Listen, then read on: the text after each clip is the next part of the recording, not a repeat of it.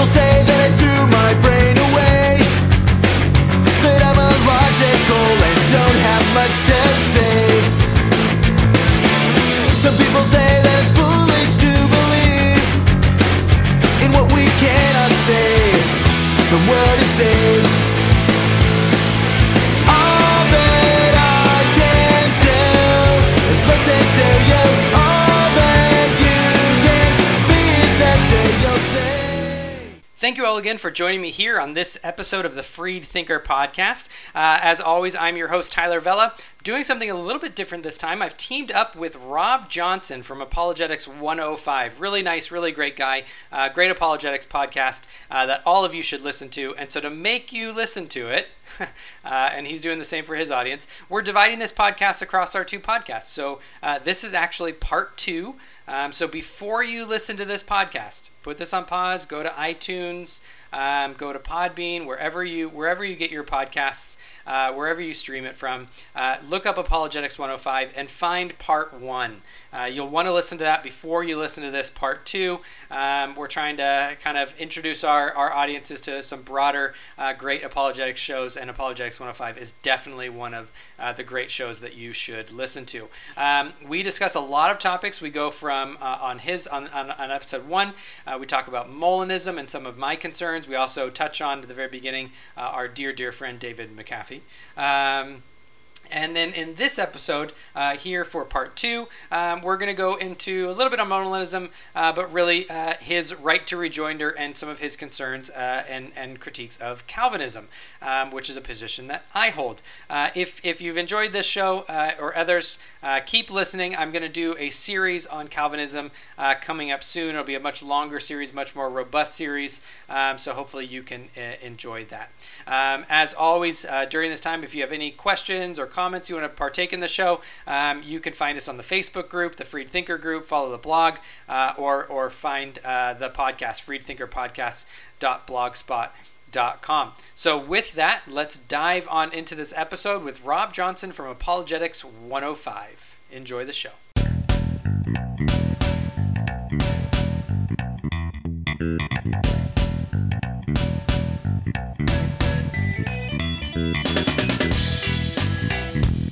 All right, so joining me today is Rob Johnson from Apologetics 105. Rob, how are you? Doing well, sir. Good.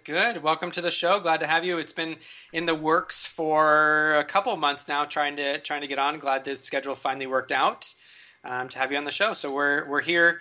It is going to be our Reformation celebration episodes.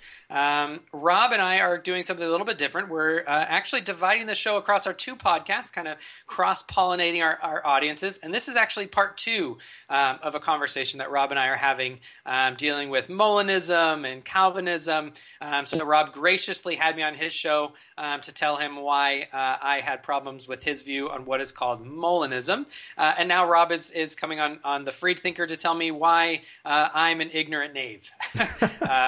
No, he's much more nice than that. But he's here to tell me why he has problems with Calvinism as a theology, but really why also it might fail as an apologetic on some issues. So Rob, before we get into that, why don't you tell us a little bit about yourself, kind of your background, how you got into this, and where can folks find you? Yeah, well, first off, I really appreciate you doing this. I think part 1 went really well, and I'm looking forward to having a good dialogue on Calvinism. So you just say that because you won already. Not at all. So yeah, my name is Rob. I am in Michigan. So you are very much West Coast. I am very much East Coast. California. Yeah.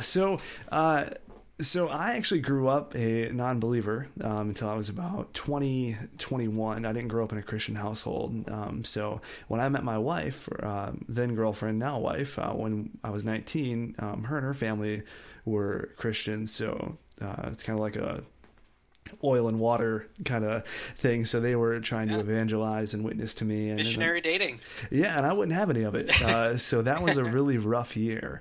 Then finally, slowly through asking questions and having some of these intellectual hurdles that I had cleared, I started to understand a lot better. And then completely, by God's grace, things were kind of opened up, and I came into a relationship with the Lord. So it was really a really fascinating experience, and it's one of those gradual things. R.C. Sproul has a book called How Do I Know I'm Saved, and he talks about a couple different processes. Like, one's gradual, one's immediate. Like, there's the people that know when they were saved, and that was much more gradual, taking steps. So because of all the intellectual hurdles that I had, I began to study more and look into the work of people like Ravi Zacharias, William Lane Craig, Greg Koukl, and just looking at different apologetic methodologies and understanding apologetics to how do we defend Christianity? How do we bring up and teach people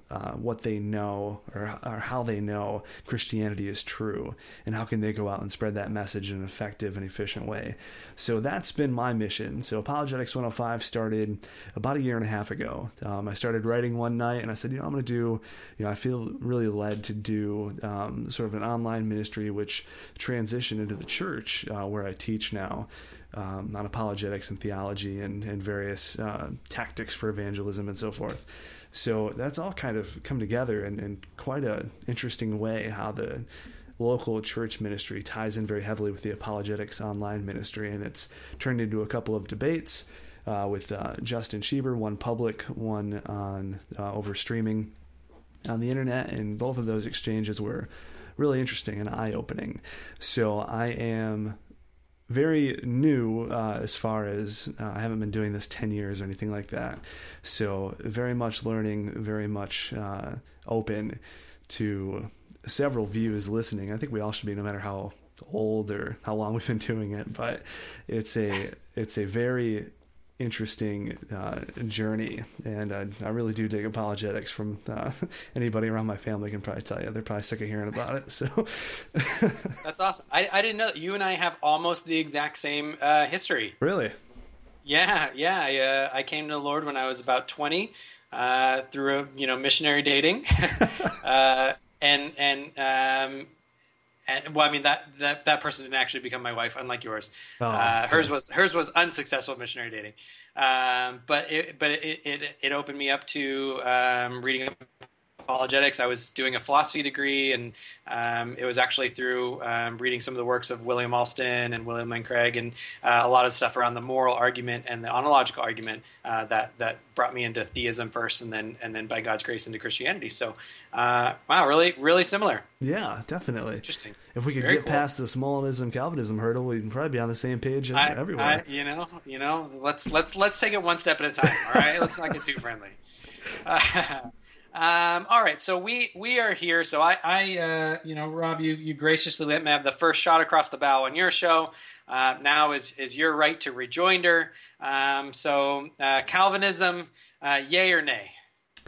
Well, it's interesting because I lean very Reformed in that Molinism, which we talked about on the previous show, offers a wide spectrum. Like we talked about, middle knowledge and libertarian free will are the two main stakes in the view.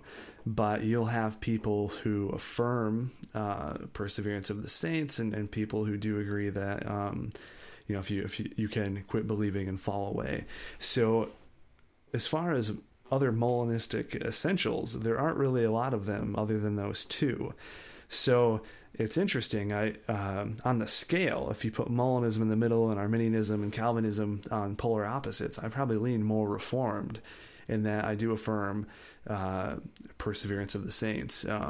Not obviously it'd be a rolling view from Calvin, but definitely that people cannot lose their salvation, which would probably be a 2-hour show. You and I talking back and forth on that, because it's interesting.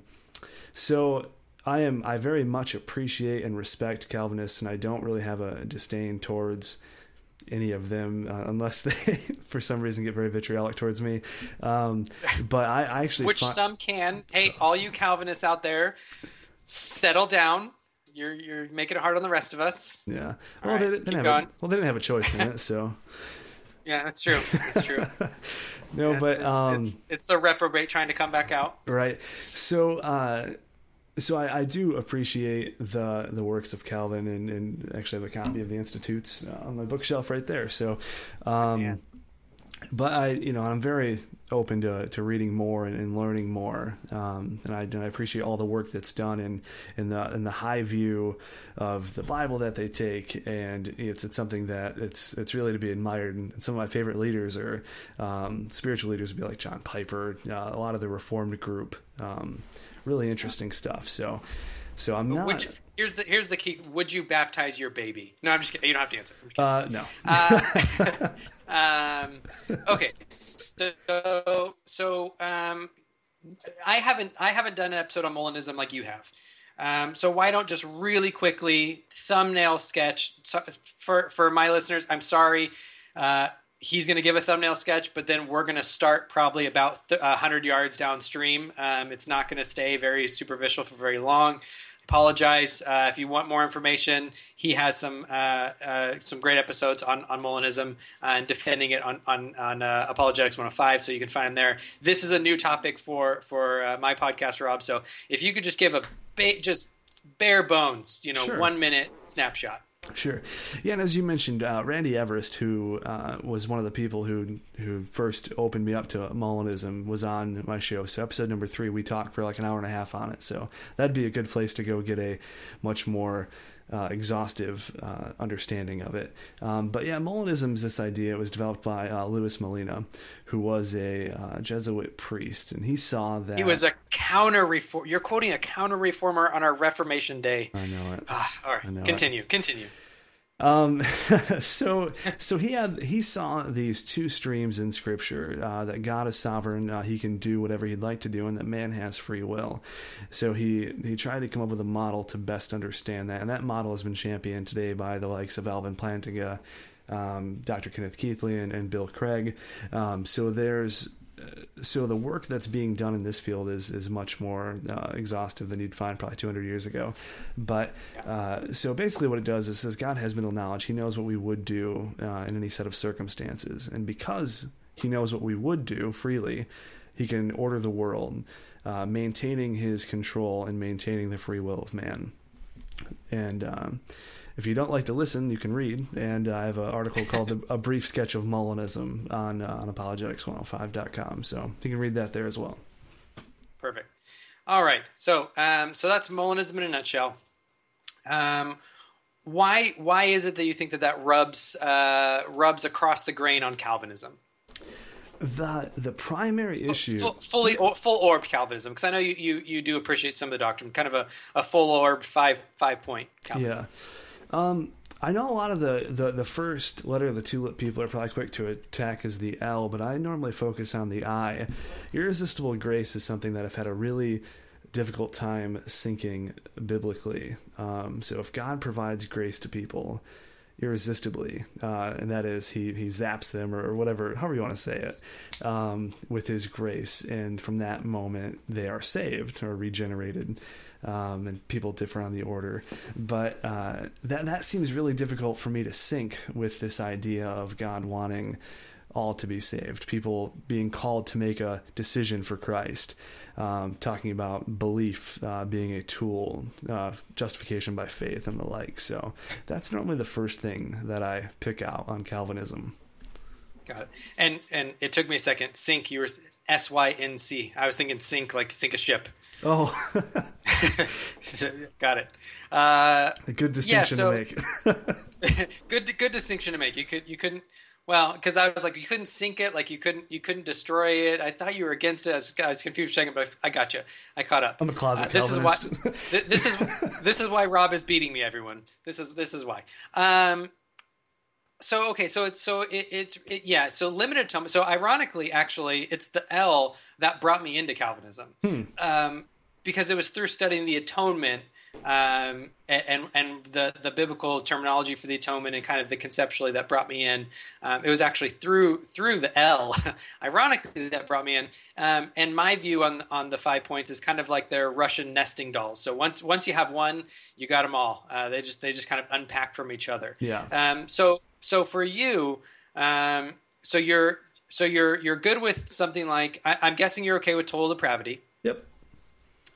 You seem pretty biblical on that, total depravity. I'm guessing unconditional election you're fine with. Yeah, Yeah. Is there a caveat? There is, but it's not. We can just say yes. I mean, I found a lot of people they'll hold to a kind of you're going to say that God chooses us not based on our merit. Yeah, that's right. Yeah. It's not by so our you might works, not. Right. Sorry, say that again. It's not by our works.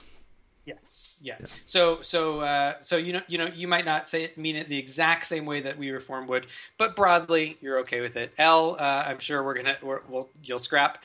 I, you have an issue with, but P, you've said you're okay with, right? Perseverance of the saints. We don't lose our salvation.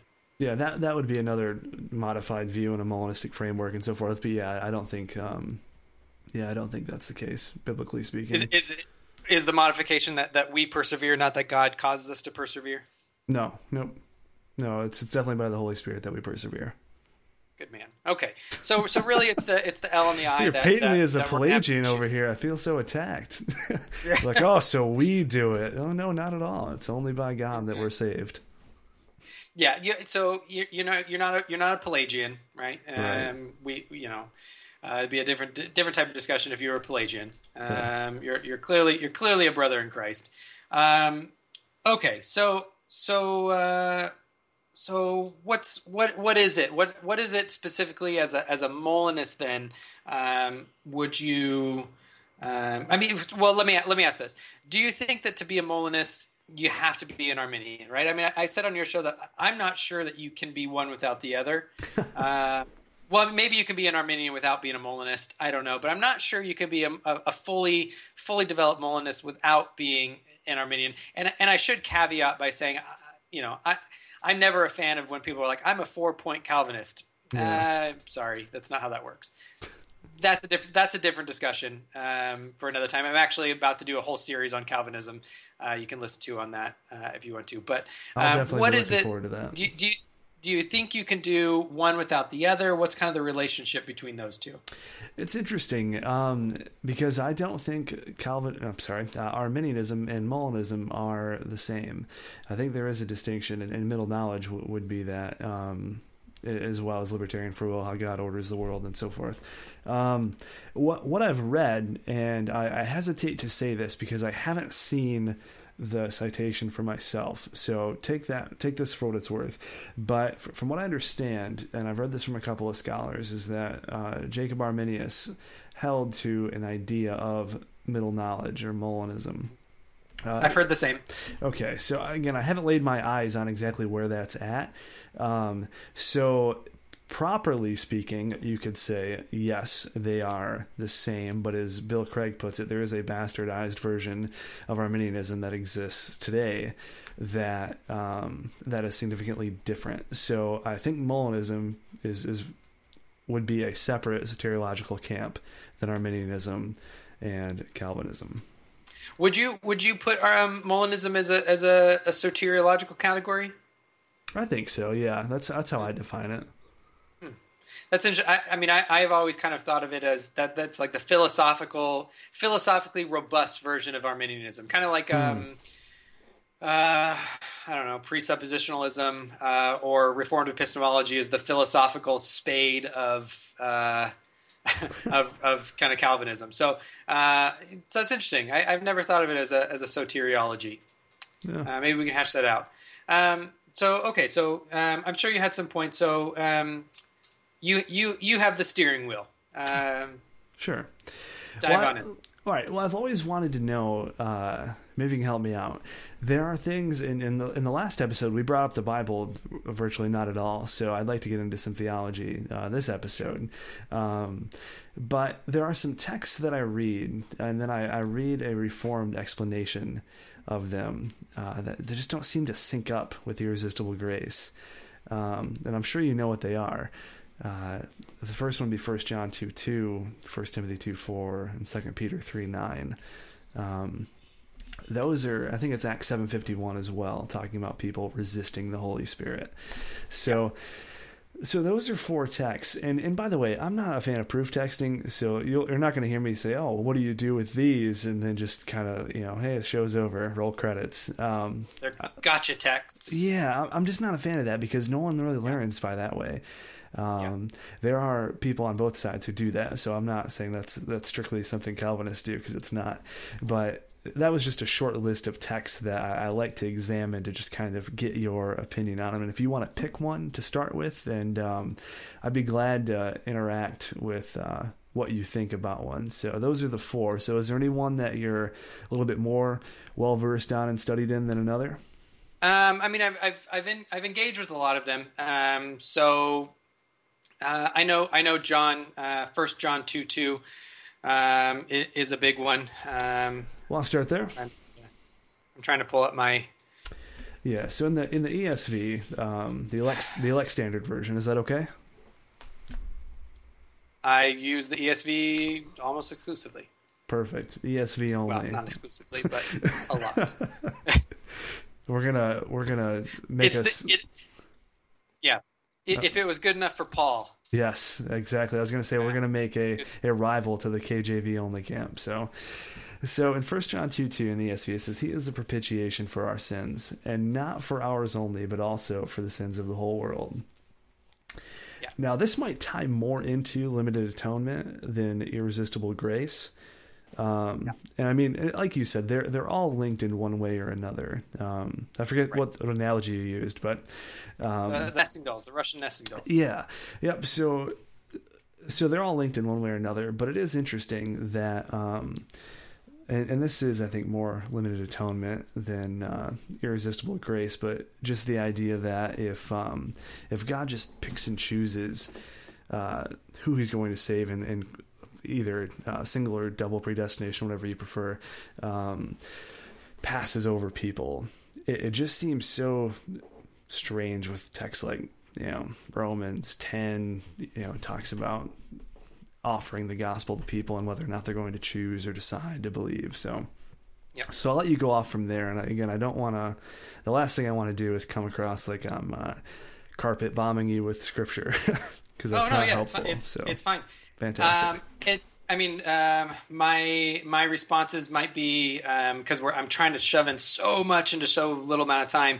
Might be a little brief on points that we might normally do a lot more work on. That's fine. So 1 John 2:2, right? So He's the atoning sacrifice. He's the propitiation for our sins, not only ours, for also for the whole world. So a couple responses. The first is, one of the things that I like to do when I'm discussing Calvinism, and we just don't have the time, is to really begin at the beginning. Mm-hmm. It's hard to talk about irresistible grace if we haven't kind of agreed up through the entire chain all the way to here, right? So to get to irresistible grace, you really have to undo those other nesting dolls to get there. It has roots that go backwards, some theological concepts and roots that go backwards. So that's going to be part of it. Another part of it is, I think myself and a lot of Reformed people are gonna hold that when you're reading through the New Testament, you're having a major shift. You're going from Judaism, which was meant to be a kind of a light to moths, right? I mean, Israel was meant to be a light to draw people to Israel, right? Whereas now we're supposed to be the light going out to the world. We go out to the nations. Right, so we're not one of those little bug zapping lights. We're a flashlight. I don't know the analogy you want to use. So we're supposed to go out to the world, and so there's a major emphasis in the New Testament of going out to the nations, going out to the world, going out to all the tribes, going out to all people, all tongues, all nations. Right, so when John says he's not just for our sins, right? John's writing to Jews. He's not, and he's saying, look, he's not just a savior for the Jews. Right, he's a savior for all people. It's not sins of all people in the entire world, every single person, discrete individual. It's that he is the savior for the sins of the whole world. Right, the sins of all the nations. Right, all those who would believe, of all people, all tribes, all tongues, all nations. That's who he's the savior for. Mm-hmm. And so that's how I would read a verse like that, talking about the whole world. When you then, because this does have, it is geared more towards limited atonement, but it does have application to irresistible grace, where you're going to say, well, why would God apply that salvation to some and not, right? Doesn't God want all to be saved, right? which I think is really going to be the tension that you're having with irresistible grace. Right. For the Reformed and the Calvinists, there's going to be a couple answers that come, and this is actually going to be why I said on your show why I think Calvinism answers some of these a little bit better than others. Part of it is I don't have so when we read through Romans 9. Right, and he says, well, what if God created the objects to display his wrath? Right? Mm-hmm.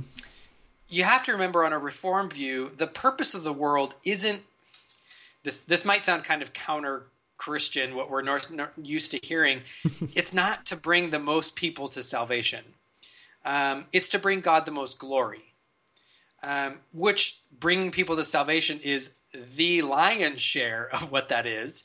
But we also bring God glory in his wrath, don't we? I mean, we give God glory for executing justice against sin. If we didn't believe that, then the atonement is almost meaningless. Right. So there's a certain say, well, God, he gets glory through executing justice and executing wrath, in being judge of the world. He gets glory through, this might sound harsh, but I think it's biblically true. He gets glory through destroying Sodom and Gomorrah. So what we're going to have to say is that no matter what your view is, you're going to have a God who chooses some and not others. And so on Calvinism, I think you can make more sense of it because it's for God's glory. So we're maximizing glory. So a part of that is going to be through saving some. A part of that's going to be through judging others, so that some might be saved. So that's going to be part of the category. The other major problem is, and this again, remember I said I came through the L in Calvinism, mm-hmm. and I'll try to wrap this up because this is your question time. It is, instead in the atonement, the atonement, it's not a potential thing. It's an actual thing. The blood was efficacious on the cross. So I wasn't saved. In one sense, I was saved when I accepted, but I was atoned for 2,000 years ago on the cross. That's when the blood was efficacious. That's when Jesus actually made propitiation, right? He actually turned away wrath. Mm-hmm. He's not offering to turn away wrath. He's not saying, if you believe, I will turn away wrath. No, his atonement actually accomplished what it meant to accomplish. So if we say the atonement accomplished what it meant to accomplish, and the atonement was for all the sins of all people of all the world, then why is anyone going to hell, right? This is John Owen's famous problem where he says, look, why aren't you a universalist? If Christ did accomplish salvation, and you're saying it's for all the world, then why isn't everyone saved? And if you're going to say, well, it's for unbelief, well, then you're going to say, well, then Christ didn't die for all sins because he didn't die for the sin of unbelief. Right, so there are these problems that happen. That's why I came through that way. So when you come to irresistible grace, really what's happening in irresistible grace is the atonement is being applied. That's why I'm saying there's these deep roots. So you have the atonement. Christ actually propitiated God's wrath against me. He actually paid for my sins. He actually redeemed me. He actually reconciled me in relationship. And then by the power of the Holy Spirit, that is applied to me irresistibly, because Christ doesn't lose who the Father has given him. So that's going to be a briefer than I would do in paper, but longer than we probably had time for on the show. Answer to that question. I think that's a really fair representation of the Calvinist view. So we will move on to another point. Because there's a lot I want to pick up there, but I don't want to keep hitting the same topic for 25 minutes and then not going anything else. So I don't know if you're familiar with Tim Stratton. He's a friend of mine who's written a few good arguments against naturalism and so forth. He has another article that was really interesting. He titles it "Why Calvinism is Impossible," and we did a show on this. We went through his argument. Yes. Yeah. I was gonna say I know him from your show. That's about it. Yeah, so he has a premise in one of his arguments that I think is interesting, and I just and when him and I did the show, we didn't have a Calvinist on for kind of a counterpoint. We tried to think of, well, what would they say, or what have they said in the comment sections.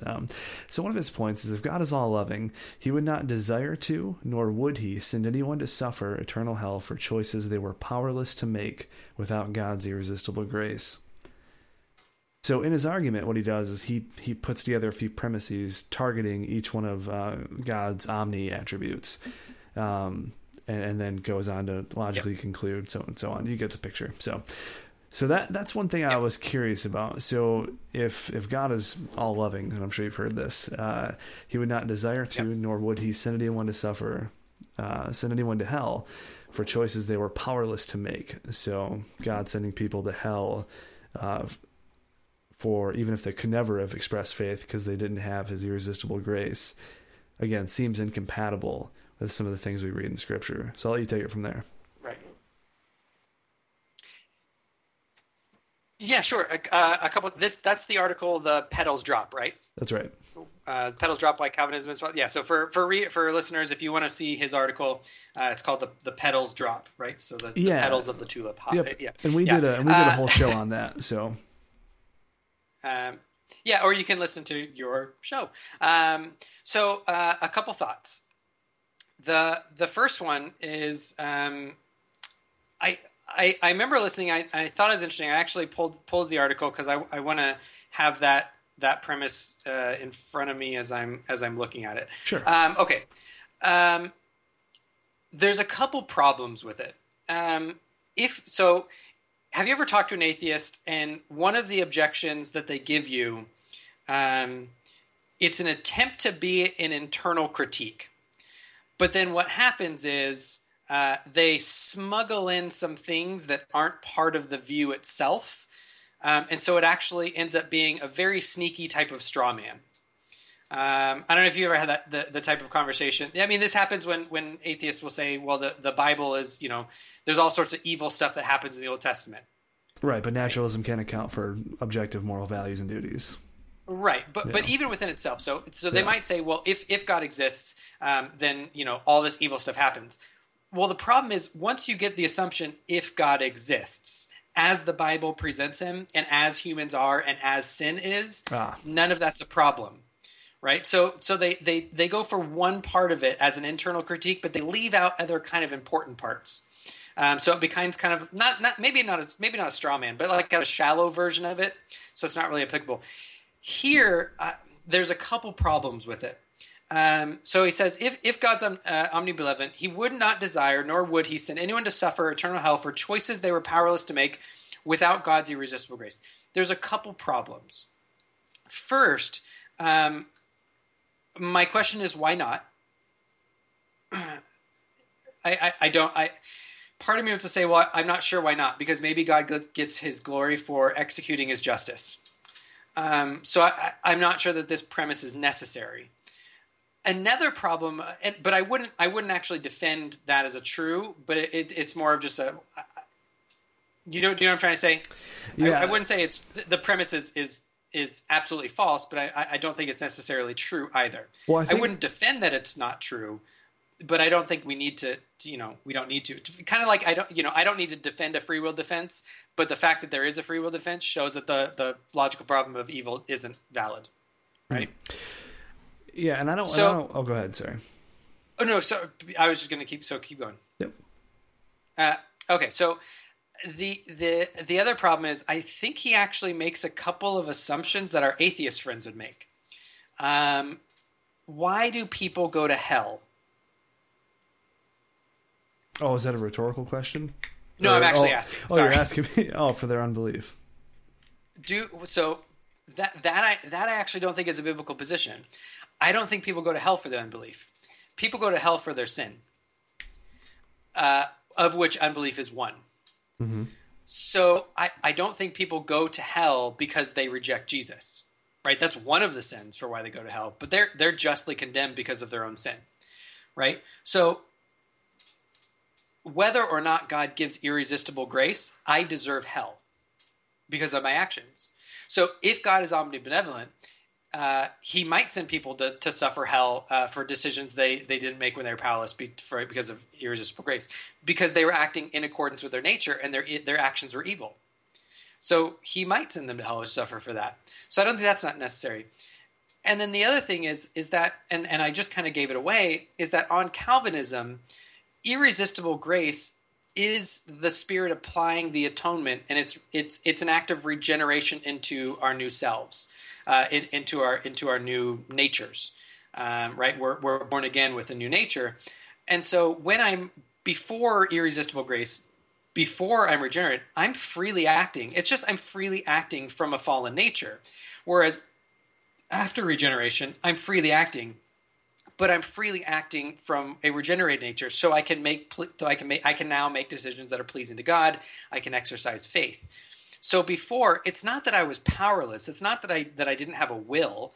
I freely chose sin before God. And so I'm not sure that this premise is not only not necessary, but I think it misses a couple key components of Calvinism that would actually directly answer it. That's interesting that you said you freely chose sin. But I think, and I don't want to speak for Tim, but I think one thing that he's driving at, and if I'm remembering correctly from our discussion, his key point of emphasis is if God is all loving, so if he loves all of humanity, if he desires all to be saved, and I think Tim goes on to quote 1 Timothy 2:4, which we can shift our attention to next if you'd like. Sure.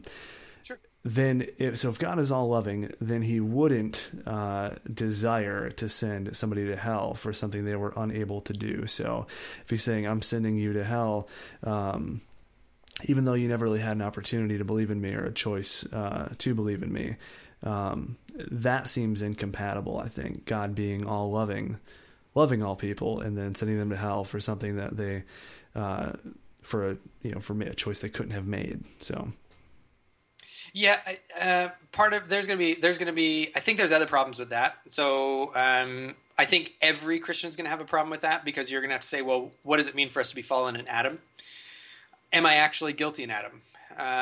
If I'm guilty in Adam, did I have a choice in that? Well, no. So I think every Christian is going to have an issue already with that kind of moral culpability.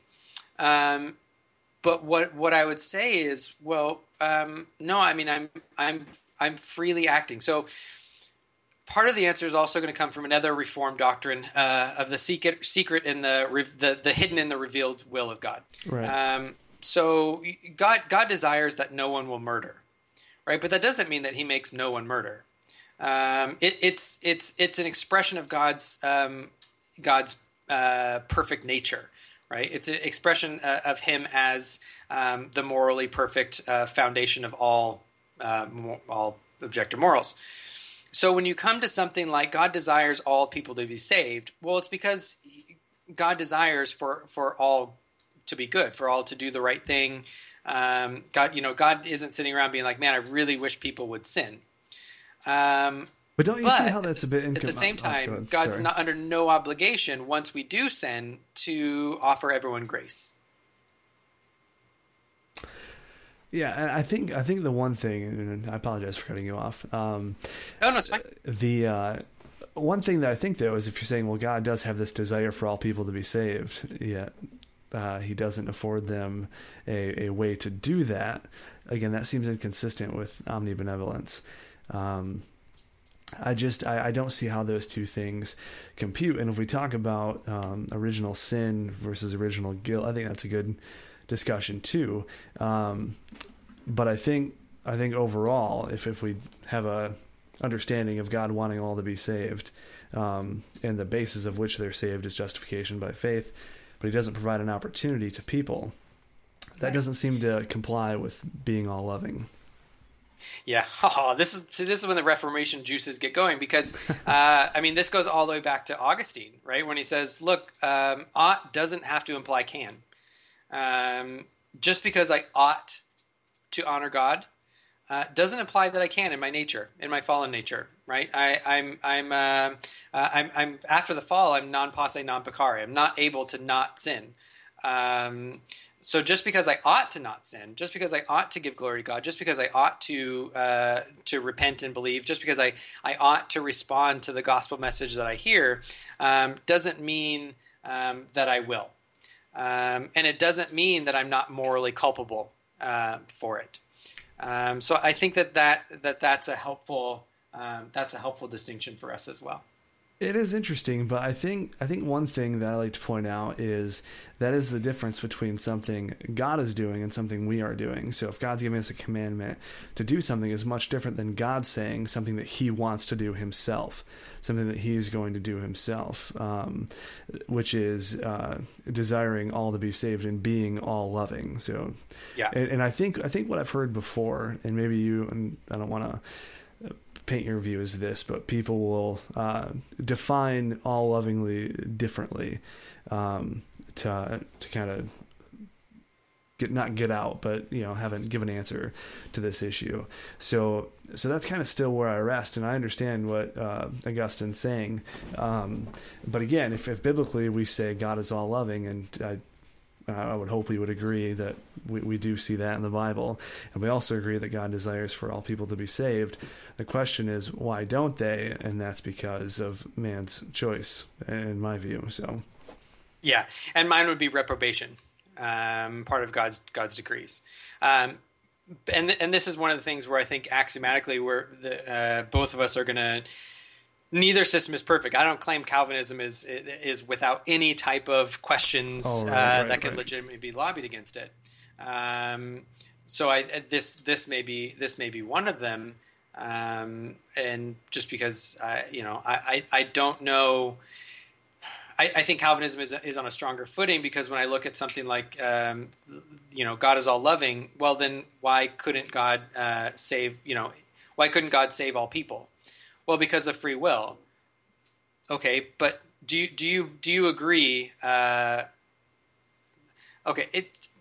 part of me wants to say, and this is it's kind of an atheistic argument against what they normally argue against.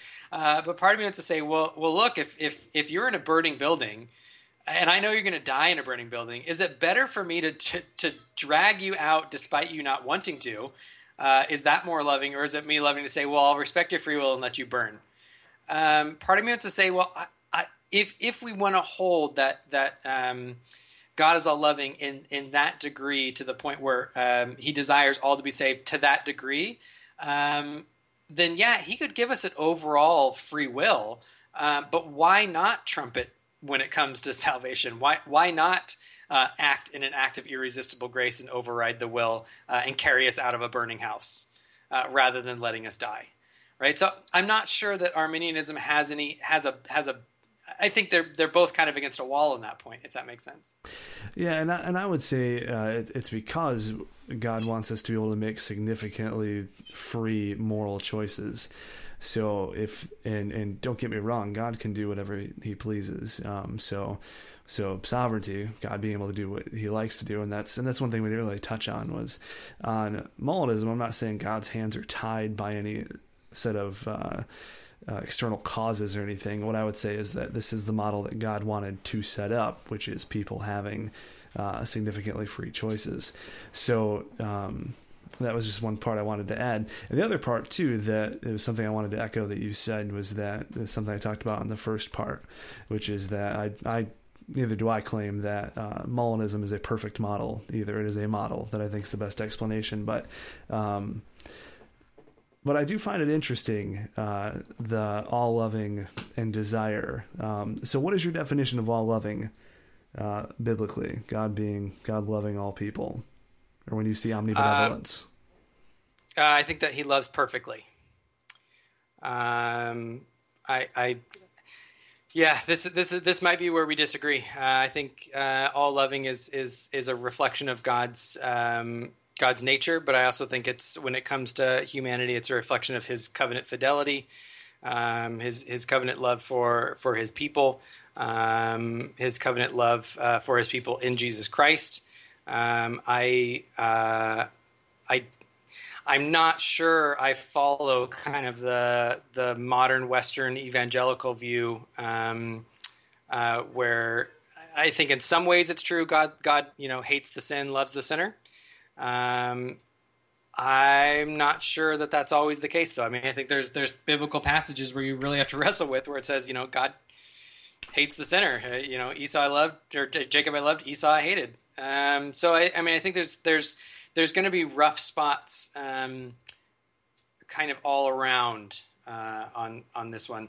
But again, I think if you define God's love in such a way that he would do anything possible to save everyone, I can think of lots of ways that he could have saved everyone. And if I can think of them, then I'm not sure that they're not logically possible. So I'm sure if I can think of X, Y, and Z ways that an omniscient, all powerful God can think of a lot more ways to do it. So that's why I think on kind of all of these views, there's going to be some problems. No matter what we have, I just think Calvinism makes better sense of the biblical passages that we have, which by the way, you haven't brought it up, but kind of tiptoed around it a little bit. Well, I mean, why do we share the gospel? Well, because I don't know. Point. I don't know who's elect. I don't know who's elect and who's not elect, right. And it's by the means of the gospel that God has ordained that people would come to faith. Right. So we share the gospel indiscriminately with all who hear, and the elect respond as the Spirit draws them. Yeah, that was actually my next point. Was evangelism. I didn't want to muddy the waters in earlier points by bringing that up. Now, one thing I'm really happy about is neither one of us have made extremely emotional arguments. Like, I just can't imagine how God, I'm sure. You Arminians hate babies, right? So you want them to all die in infancy, unbaptized, right? So I'm happy. Like I am happy about that. Maybe the next show. Maybe we'll do a part 3. That'll be the be real. Yeah, it's an emotional argument fest. One thing I do find interesting, and I know, and I agree, no Calvinist that I know claims to know who the elect are. I think it's Piper who says the elect aren't painted in red, so we still share the gospel. But you do agree, though, that even if you didn't share the gospel, the same people would be saved, right? Well, again, so this is going to go into, for those of you who want the background of this, listen to the part 1 on Apologetics 105. This is going to go into the background that, if I'm going to share the gospel, is foreordained or not. And I find that slightly conflicting with something you said earlier, is that once you've been saved, you make free choices. Well, I act in accordance with my will. Is the thing. So I can choose. I can choose to not sin. Is basically what happens now. So it's like imagine before I was saved, I was a dolphin. Weird thought, I know. I had to act dolphinly. I couldn't act humanly. If regeneration was actually changing me from a dolphin to a human, I could suddenly act humanly where I couldn't before. So my will is tied to my nature. So if I'm tied to a fallen nature, that's why sin is our slave driver, right? My will is bound to that nature. My will is bound to my redeemed nature. That's why this is why you can have two different reformers, one called the bondage of the will and one called the freedom of the will, and they're talking about basically the same thing, because you're bound to your nature, but in Christ you're free. They're really talking about the exact same thing. So I'm free to do the good, and I'm free. I still sin in rejection of my nature, but now right. I'm free to do things that are truly pleasing to God.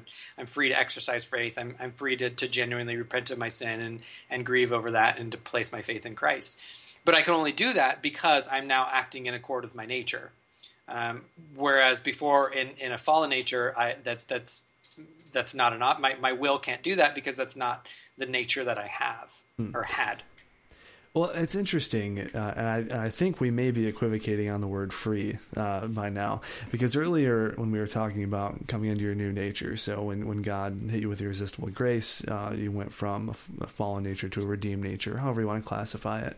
But it's interesting, if that is free, and you're saying free in accordance with your nature, I mean, are you still making moral choices? Are you still responsible for the moral choices that you make, even though you were preordained to do them? Yep.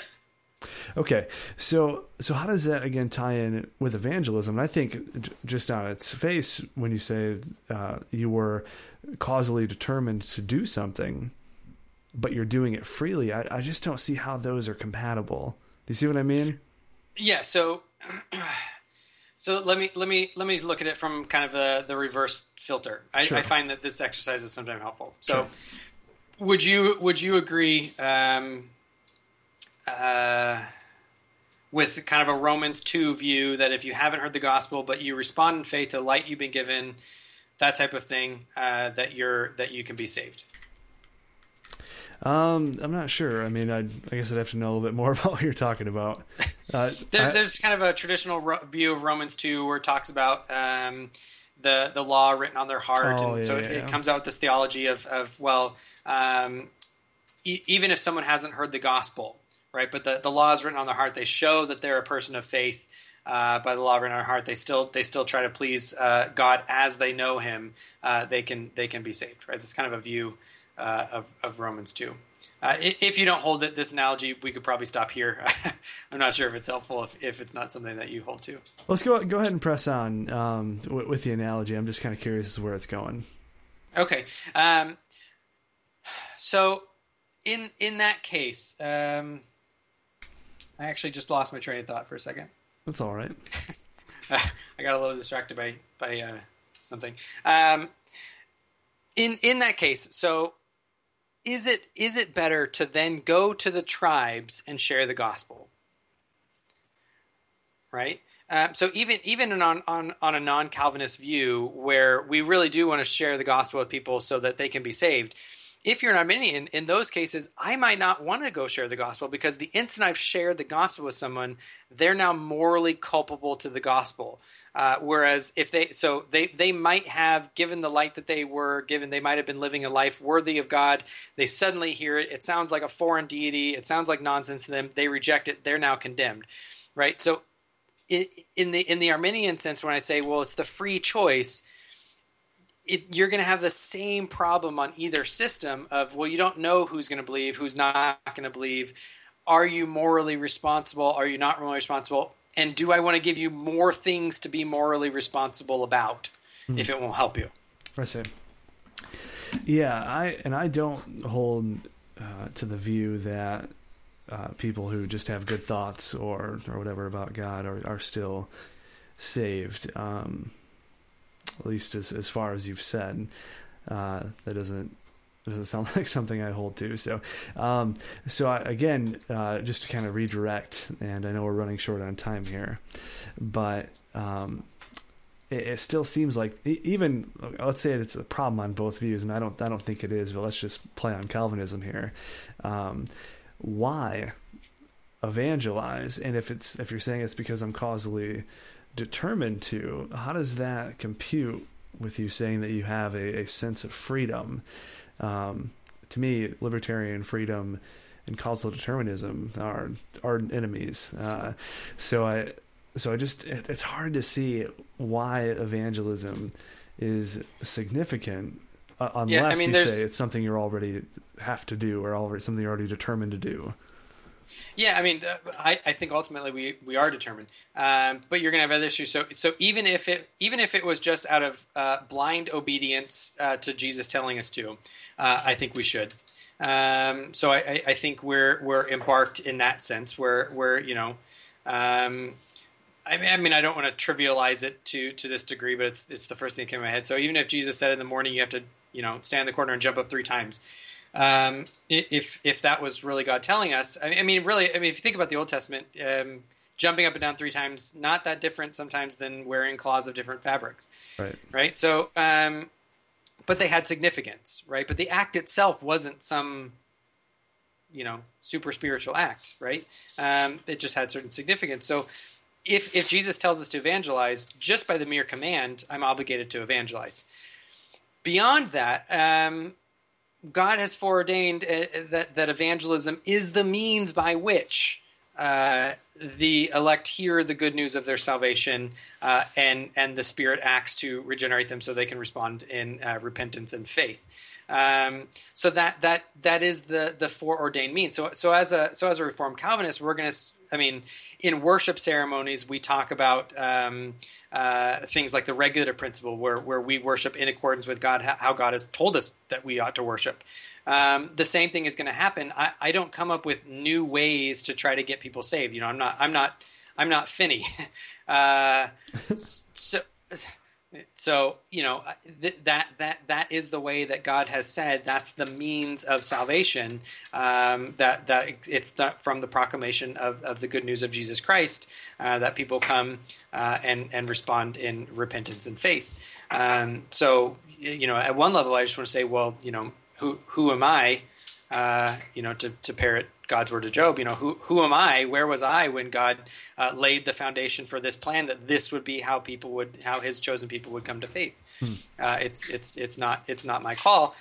We are called to be those who scatter the seed indiscriminately, and hope for the harvest. Well, again, I do think that's extremely consistent with the Calvinist view, and it still leaves me a bit puzzled on how moral responsibility comes into play with causal determinism.